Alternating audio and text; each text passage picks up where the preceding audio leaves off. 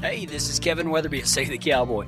I want you to toe that stirrup, throw a leg over the cantle, take a deep seat, and put your hat down tight. I ain't gonna tolerate no whining or griping, so let's all strike a long trot down that narrow trail and learn how to ride with God. Come on! What you waiting on? Let's go. Judges chapter 2. Now we're going to go back to Joshua in a second, but we're going to start out in Judges chapter 2. Last week I told you that I went to a ranch to have a job interview.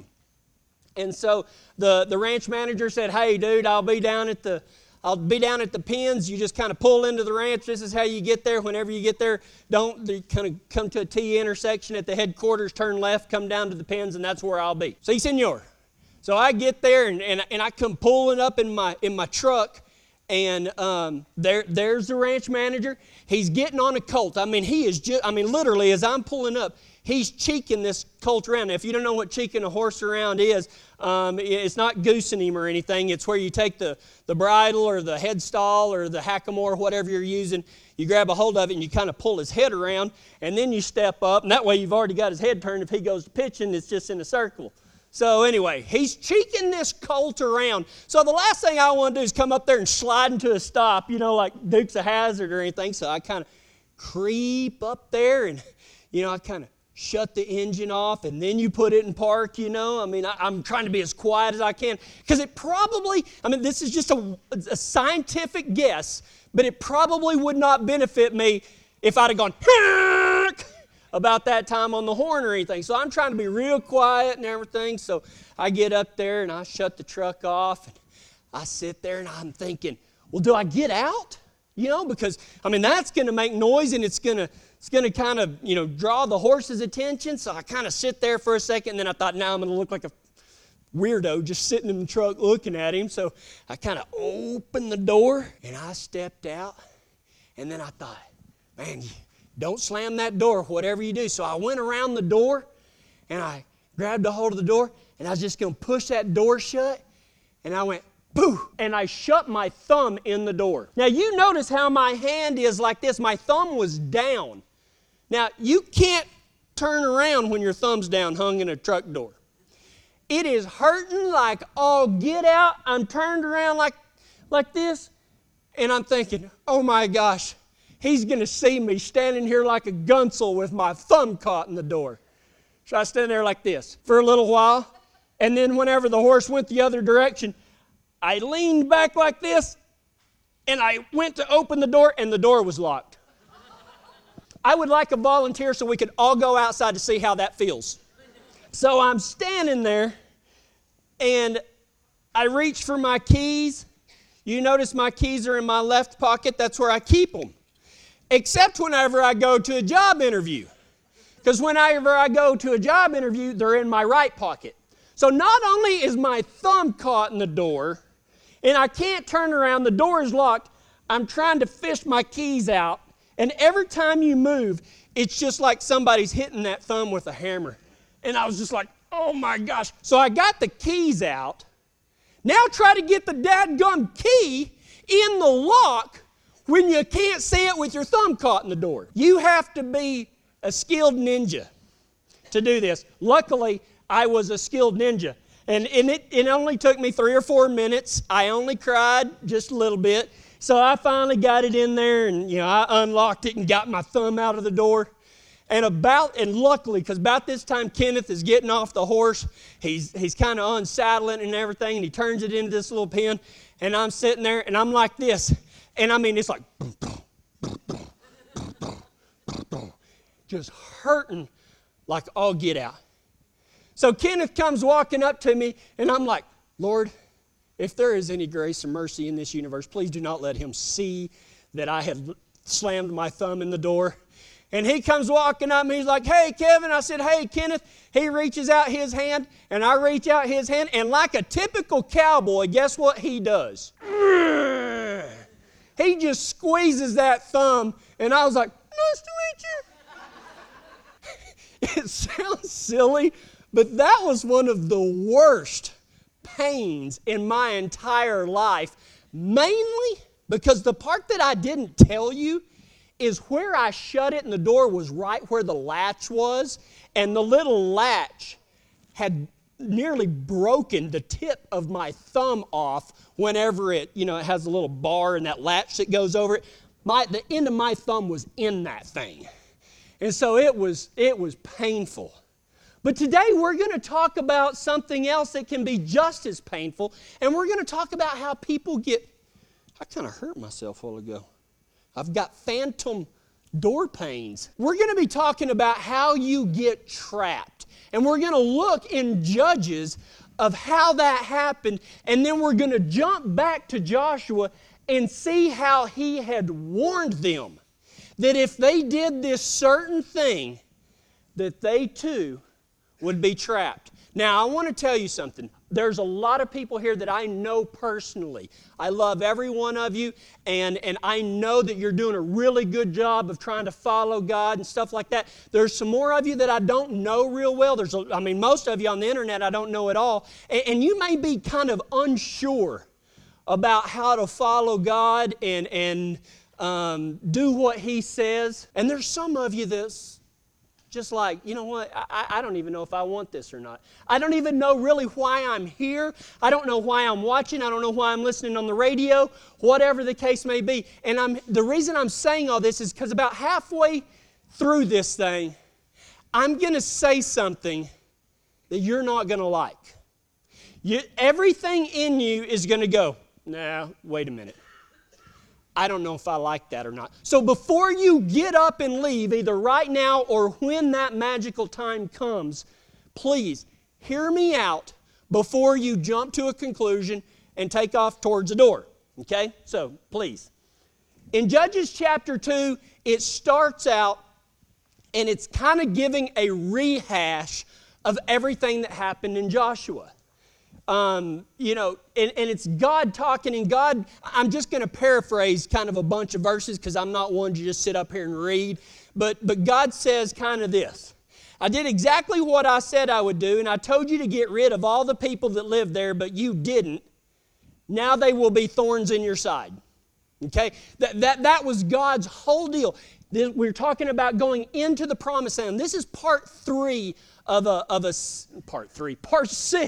of a sermon called Into the Promised Land, talking about how we can use the promises of God to be everything that He wants us to be.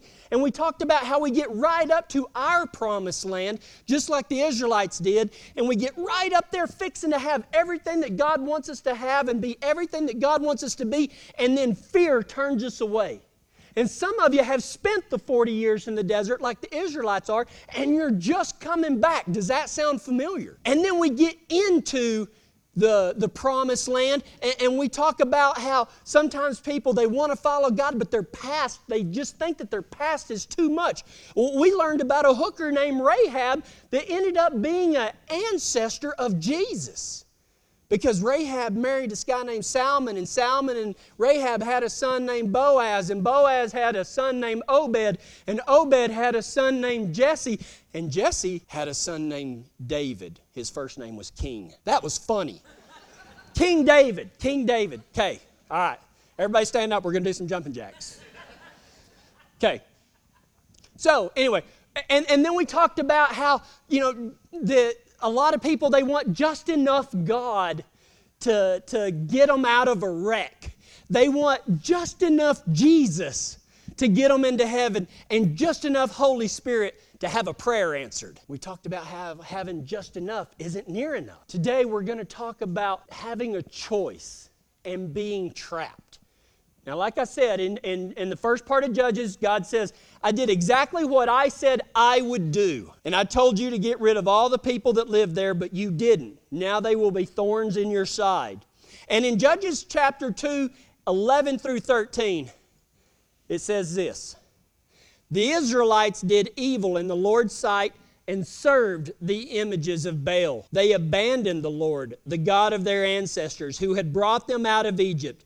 They went after other gods, worshiping the gods of the people around them, and they angered the Lord. They abandoned the Lord to serve Baal and the images of Ashtoreth. Now, who is Baal? He was a god that these Canaanites worshipped, And if you think back to the story of Sodom and Gomorrah, you know, God, the angel of the Lord goes to Abraham and says, hey, I'm fixing to go over here and open up a can of hellfire and brimstone on Sodom and Gomorrah because that place is just nothing but pure evil. Abraham says, wait a minute, what if there's some good people living there? If there's 25, will you spare it? And God says, yeah, I'll spare it for 25. And he says, well, if you'll spare it for 25, will you spare it for, 15? So Abraham's a horse trader, right? He's horse trading for God. And it all comes down to Lot is the only one, Abraham's nephew. And so God tells Abraham, I'll go get Lot out. All right? So the angel of the Lord, they go in there and they walk into Lot's house. And these people start banging on the door saying, send these newcomers out that we may have sex with them. These people are filthy, dirty, perverted. They sacrifice their own children to this god named Baal. I mean, I don't think that we can actually comprehend how twisted these people were. And God wiped out Sodom and Gomorrah. These are the same people, and later on, God tells Abraham, you know what? I'm not going to give you this promised land here yet because the sins of the Amorites has not reached its full capacity. Meaning, they're not going to learn from this. They're going to keep going. So imagine if it was that bad for God to destroy Sodom and Gomorrah, add 400 years of these practices onto it, and that's who was living in the promised land. That's why God said, go in there and get rid of them, man. They're a virus. I know their hearts. They've been doing this for 400 years. They will not turn. It doesn't matter if I stood before them. They will not turn from their evil ways. So if you want this promised land, you got to get them out of there. The Israelites did evil in the Lord's sight and served the images of Baal. They abandoned the Lord, the God of their ancestors who had brought them out of Egypt. They went after other gods, worshiping the gods of the people around them, and they angered the Lord. They abandoned the Lord to serve Baal and the images of Ashtaroth. Or Ashtoreth, I don't know how you say it, something like that. The best way I can describe this is if you put the old cliche, if you put a rotten apple in a barrel of good apples, does all the good apples, does it turn the bad apple better? It's the other way around. You put something bad in a barrel of good apples, and before long, those apples closest to it get infected. And then and it just kind of spirals out of control. And this is what happened to the Israelites. At first, they did exactly what they were told. They were wiping everybody out. But as time went on, they started saying, well, you know what?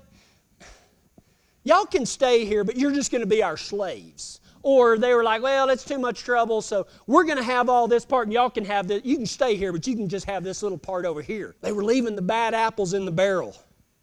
But here's the question, the big why. The big why. Because, think about this. Is not the same question running through all of your minds after seeing all of this stuff? Their ancestors had spent 400 years as slaves in Egypt, and God sent down all those plagues and the locusts and the angel of death with the Passover, and all of the firstborn sons died unless the blood of the lamb was over the doorpost. And then you go to the Red Sea, and God splits the Red Sea. And I said this the other day, I loved it. There were some scholars that said, well, at that time the Red Sea was only about 2 feet deep. So it really wasn't a miracle. And another guy said, actually, if that was the case, it's an even bigger miracle because the entire Egyptian army drowned in 2 feet of water. So whichever way you want to look at that. So they see all of that, and they get right up to the promised land. And God says, don't worry about how big those fellas are. Go in there. Jason mentioned it, the giants. And they're like, well, we can't do that. So God takes them back out into the desert. But even in the desert, He takes care of them. He feeds them angel food. Now, I'm not talking about the cake. I'm talking about these little wafers that they don't have to, they just fall from heaven, and you gather some up. And then He fed them some quail, and I'm sure He threw in some bacon, well, maybe not bacon. They weren't supposed to eat pork.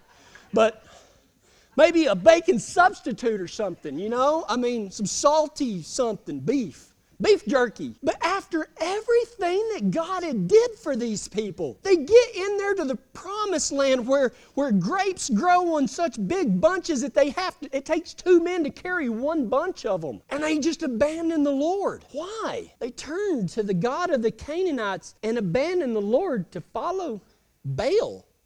This make-believe God that said you had to sacrifice your own children. I mean, my gosh, this is horrible. Why? This is like having, I tried to come up with some just absurd things that we could put this into an illustration, and it's like being given $1 million mare, be given $1 million mare and breeding her to a Roman-nosed, 3-legged, nappy-looking donkey.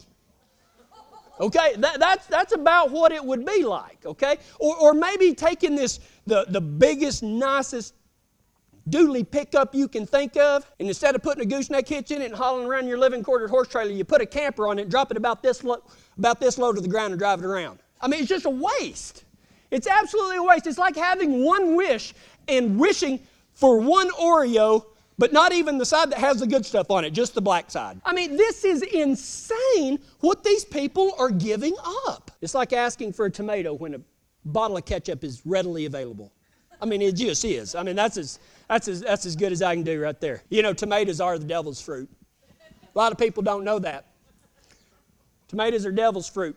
The only way you can eat them is if they've been sanctified with jalapenos and salsa or baptized in vinegar to make ketchup. If you eat tomatoes, though, God will forgive you. How could they do this? How could they run off after everything that they've seen, after everything that they've experienced? How could they run off and follow something else? But don't we do the same thing? We are in the shadow of some of the most beautiful mountains God ever made, and most days all we can think about is our problems. We see the miracles of God called children, and we get mad because they don't do exactly what we tell them to do. Little ironic, huh? Don't we do the exact same thing? God promised us everything, and yet we chase after things of no importance and things that will hurt us. See, if you got your Bibles, you're in Judges chapter 2, turn back to Joshua chapter 24. Because there's a really famous question that I'm willing to bet that a lot of you have hanging on your wall. And that famous question is found in Joshua 24, 14 and 15. Joshua's talking and he says, "Now therefore fear the Lord, serve Him in sincerity and in truth, and put away the gods which your fathers served on the other side of the river in Egypt. Serve the Lord. And if it seems evil to you to serve the Lord, choose for yourselves this day whom you will serve." What's the next part? "And as for me and my family, we will serve the Lord." Now, what I think is funny is they leave out part of that verse. And if it seems evil to you to serve the Lord, choose for yourselves this day whom you will serve, whether the gods which your fathers served that were on the other side of the river, or the gods of the Amorites in whose land you dwell. But as for me and my house, we will serve the Lord. See, I think that we've realized through this study of the Promised Land that we're not that much different from the Israelites. We have God do amazing things. I've heard testimony after testimony, which is a fancy way of saying cowboy story. I've heard some of your stories, cowboys, about how God has reached into your lives and changed you. And I've seen you ladies, you cowgirls, that you see a difference in your husband now. You feel a difference in you. I know that some of you were once lost and now you've found some people in your following of God, people that think like you do, that you can love. And I mean, it's just amazing. Yet it's so easy to turn our backs on what God says to do and the way He says to do it, and we go a different direction. It's not that far-fetched. Now, here's the unpopular statement that I told you about. Please don't get up, head for the back door. Please do not shut off your computer. Don't turn off the radio. Let me explain, but I'm just going to say it right out. You were made to be ruled. You were made to be ruled. You were made to serve, and I'm telling you right now that you will be serving something. You will be ruled by something. No ifs, no ands, no buts about it. Yeah, and I mean, now, you may be saying, "Nah, I don't care what you think, preacher. Ain't nobody going to rule me. You're already ruled by pride and anger. Automatically. Ain't nobody going to tell me what to do. Already happening. Split second. You have already showed your God. I believe in me and what I think above whatever thing else. Our rulers oftentimes are pride, anger, lust, envy, greed, laziness, drunkenness, gluttony. I mean, we can just keep on.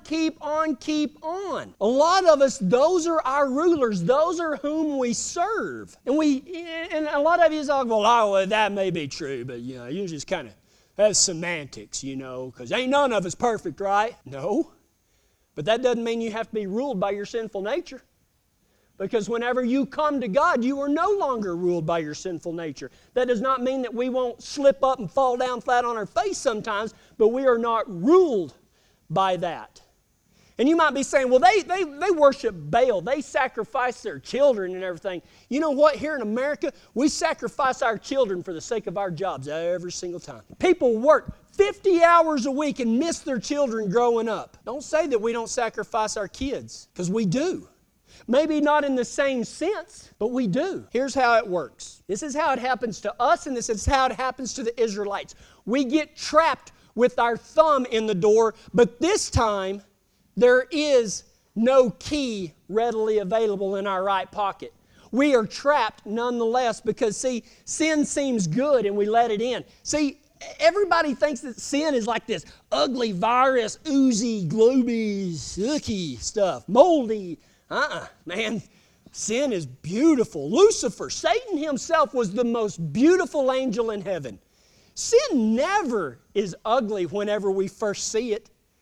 Man, it's like, we walk in there and look at sin with the biggest beer goggles in the world. We're like, hey, look at that, And some other people are over here going, hey, man, don't do that. That's going to get you in a wreck. Man, it'll be all right. It'll be fine. See, sin seems good, and we let it into our lives. And it feels good to kind of, let yourself go and just do whatever you want to do. Man, to heck with everybody else. Nobody's going to tell me what to do. I'm going to do all this. And before you know it, sin has you wrapped around its finger. And no matter what you try to do to stop it, you can't let it go. Now it is ruling you. Where do you think addictions come from? Where do you think these suicidal thoughts come from? Is just, man, sin gets a hold of us and blocks out the love of God where we can't see it. Where do you think a lot of this depression comes from? Is that we can't see that God loves us. Sin becomes our ruler. But see, we have a choice of who we will serve or who will rule us. You can choose sin. You can choose unrighteousness. You can choose bad things, wrong things. You can even choose, and I know people, and I have said this, so I'm not picking on anybody, not that I don't even know who would say this. I just know that you have because I have. How many times have you said, somebody said something about God, something right out of the Bible, and you said, well, I don't really believe that. We've all done it. Every single one of us have done it. You are free to say that.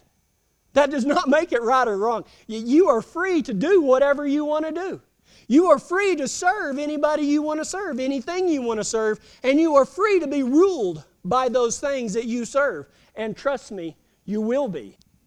You can choose sin, unrighteousness, bad things, wrong things. You can even choose to believe that you are God and what you believe is right and wrong. All of this leads to slavery under a cruel and evil dictator. Or you can choose God. Because see, here's the main thing. When you decide, when you choose to follow God, when you let Him rule you because you were made to be ruled, you are going to be ruled by something and you are going to serve something. Absolutely serve and be ruled.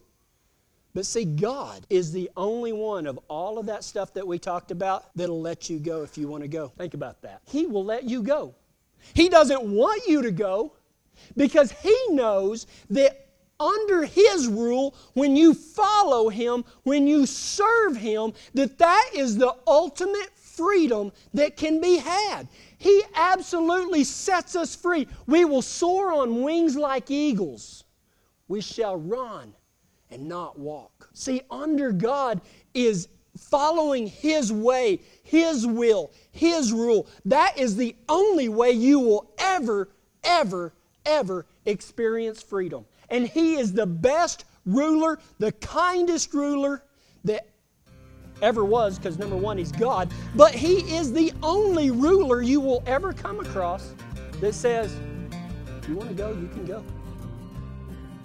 Hang on to your hats, Cowboys. For the first time ever, you can now hear the entire message, unedited, with every laugh and nugget of wisdom Save the Cowboy has to offer. All you got to do is go to SaveTheCowboy.com and click on Podcast right there on the homepage. You can listen right there or subscribe and never have to worry about missing another story. Pull the truck over, rest your horse, or put down that hot shot and do it right now. Go to SaveTheCowboy.com and ride with us every week down that narrow trail. Until then, this is Kevin Weatherby. See you next time.